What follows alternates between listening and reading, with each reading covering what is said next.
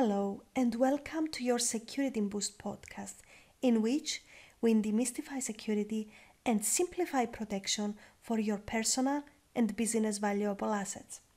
I am Yota Nikolaidou, your hostess. Let's get started.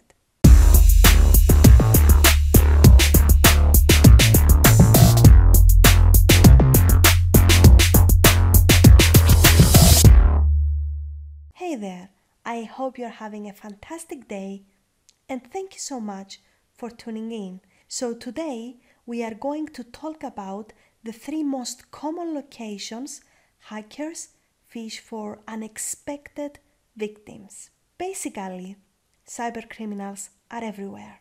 Why? Because of the internet.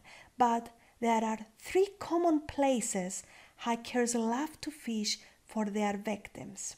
Poor victims. Are you ready? Number 1.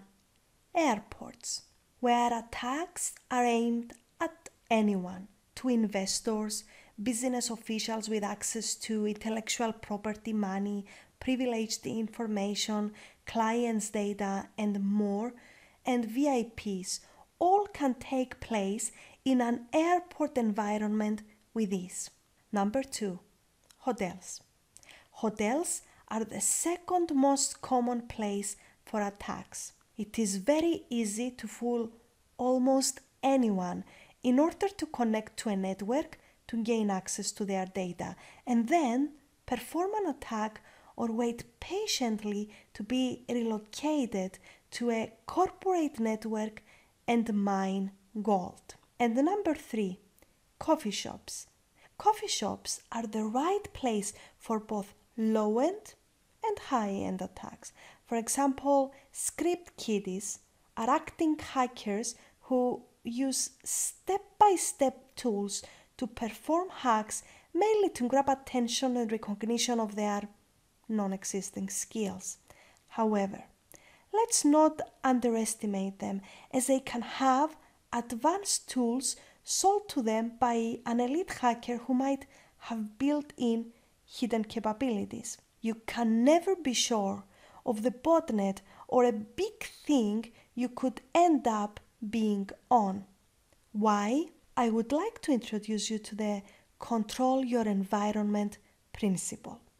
I am not sure how familiar you are with how security personnel work to control the environment they must protect, but it is a common practice. They hate it when they do not control the environment because it has too many openings to threats from different angles and locations. They follow this practice for physical locations, but the same practice is applied to your network security as well. So, just like you need to know from which locations someone can shoot you and you spot 3 buildings, pavement with 2 big objects someone can hide behind and catch you off guard, there are virtual dangerous locations as well. That is why you need to figure out these risky points and find solutions to control them. And guess what? Attackers follow the same approach, but to their benefit. The first thing they examine is your environment in order to figure out a way to penetrate your security. However, this process takes time. That is why they prefer their victims to be out of the environment they control, because that way it is much easier, faster, and cheaper to attack them. The common denominator for both sides, protective or offensive, is the same. Who has control of the environment? Because they know that this factor defines their success. Did you notice what these 3 locations I mentioned have in common? All 3 are out of your control. Thus, they make the perfect location for an attack from a cyber criminal. Someone else set it up, monitors, and control it. Do you know who that is? No, it's not the airport personnel, neither the coffee shop owner, nor the hotel management team. The correct answer is the hacker.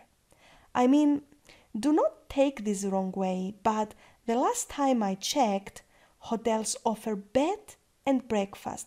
Coffee shops offer coffee and other beverages. And airports, you guessed it, offer traveling to other countries. None of those locations is famous for their capabilities of stopping hackers and putting them in jail. At least the last time I checked, and it was pretty recently. Hackers will try to catch you everywhere, so choose the location of your war zone with them, keeping in mind this detail. Keep your devices in an environment you control. Such a simple rule with so much power over your security and protection. So I am now turning it over to you. If you found this tip useful, please share it with others. I would also like to hear your thoughts. Are you going to apply this tip to increase your protection levels? What other locations you can think of where it is better not to connect to a Wi-Fi because it is out of your control? I cannot wait to hear your comments, so head to yotanikolaidou.com and let's continue the conversation over there. You will find the link in the description of this episode. Have a great day, and until next Monday, stay safe.